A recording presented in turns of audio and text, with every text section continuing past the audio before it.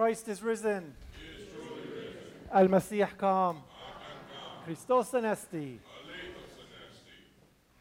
We're all looking for greater meaning in our life. That is why we often ask ourselves, why am I here? How meaningful is my job? How meaningful are my studies? How meaningful are my relationships? Or in general, is what I am doing meaningful?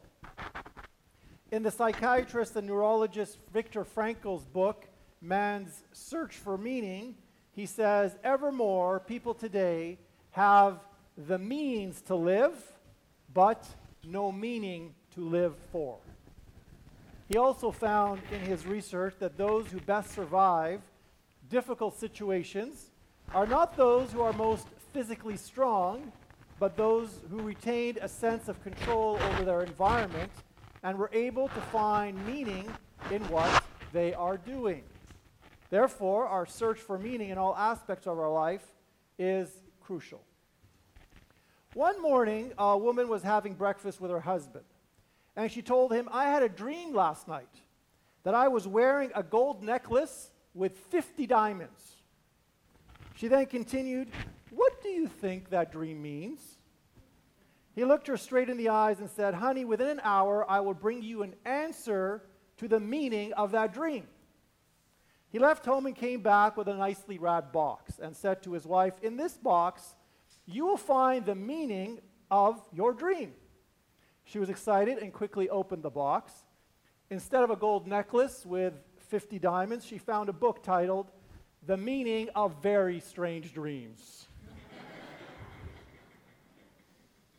We sometimes find meaning in the things we are doing, and at other times we must keep searching for meaning. Regardless of whether we discover the meaning for everything, it is always important to keep in mind that as men and women of faith, our thoughts have meanings, our words have meaning, and our actions have meaning. These all have meaning because our life has meaning, and that meaning was given to us from God. Our faith in the resurrection of Christ also reminds us that in addition to the meaning of our life here on earth, there is an important connection between our life as we are living it now and our eternal life with God after we leave this very temporary world. St. Paul, in his letter to the Romans, reminds us, for if we have been united with him in a death like this, we shall certainly be united with him in a resurrection like his. If we have died with Christ, we believe that we shall also live with him. Christianity grew up from a group of 11 scared men who were hiding behind closed doors, and it became the largest religion in the world because in the resurrection of Christ, the early Christians saw great meaning in who they were and what they did. Above all, they discovered the meaning of the resurrection by establishing a community that prayed together, as we continue to do every single Sunday since then. They also established a community that learned their faith together, as we are trying to do in our parish for all age groups, both on Sunday and during the week.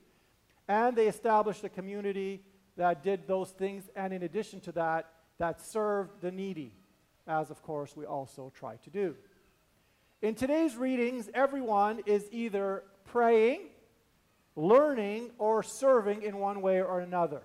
These three aspects of the faith have been crucial from the foundation of Christianity and brought meaning to the individuals who experienced the resurrection, but also to the church community that continued to grow as a result of that faith.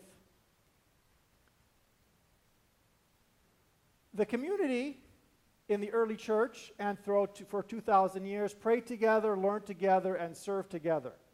And they saw a clear connection between professing their faith in the risen Lord and the practical meaning that that event had on their entire life.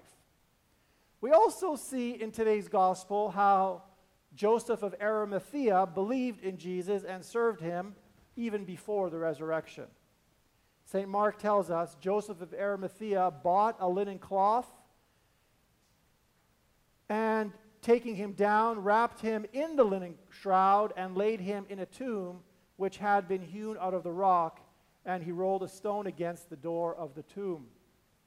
We also read another courageous story of service on that first Easter Sunday morning, when Mary Magdalene and Mary the mother of James and Salome bought spices so that they may go and anoint Jesus. What is beautiful about these passages is that despite the risk of getting killed as followers of Jesus, they were willing to serve him. And because they were willing to serve, they were blessed with the joyful message from the angel, "Do not be amazed. You seek Jesus of Nazareth who was crucified. He has risen. He is not here. See the place where they laid him." The common theme that we see in today's readings and in the life of the early Christians is that Jesus' life had meaning. Jesus' death had meaning. And Jesus' resurrection had meaning. These all had meanings that extended beyond the life of Jesus to the life of every believer in very practical ways. Those who believe in Christ become new creatures, as St. Paul witnesses in his second letter to the Corinthians. If anyone is in Christ, he is a new creation. The old has passed away. Behold, the new one has come. Jesus' life was meaningful because he spent his entire life serving others.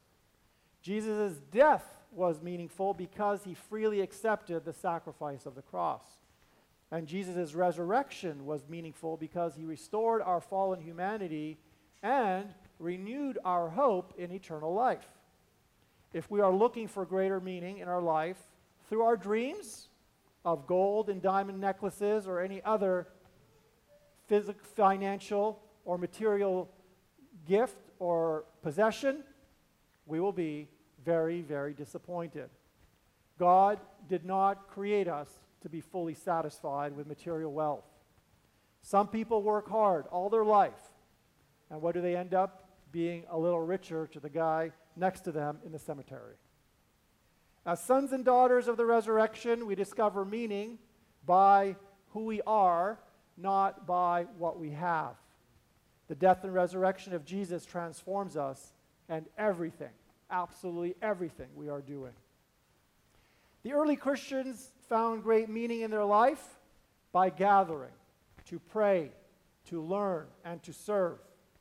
For our Paschal celebrations to remain meaningful in our lives, we need to keep asking ourselves, frequently, perhaps even daily, what kind of meaning has the death and resurrection of Jesus brought into every single aspect of my own life?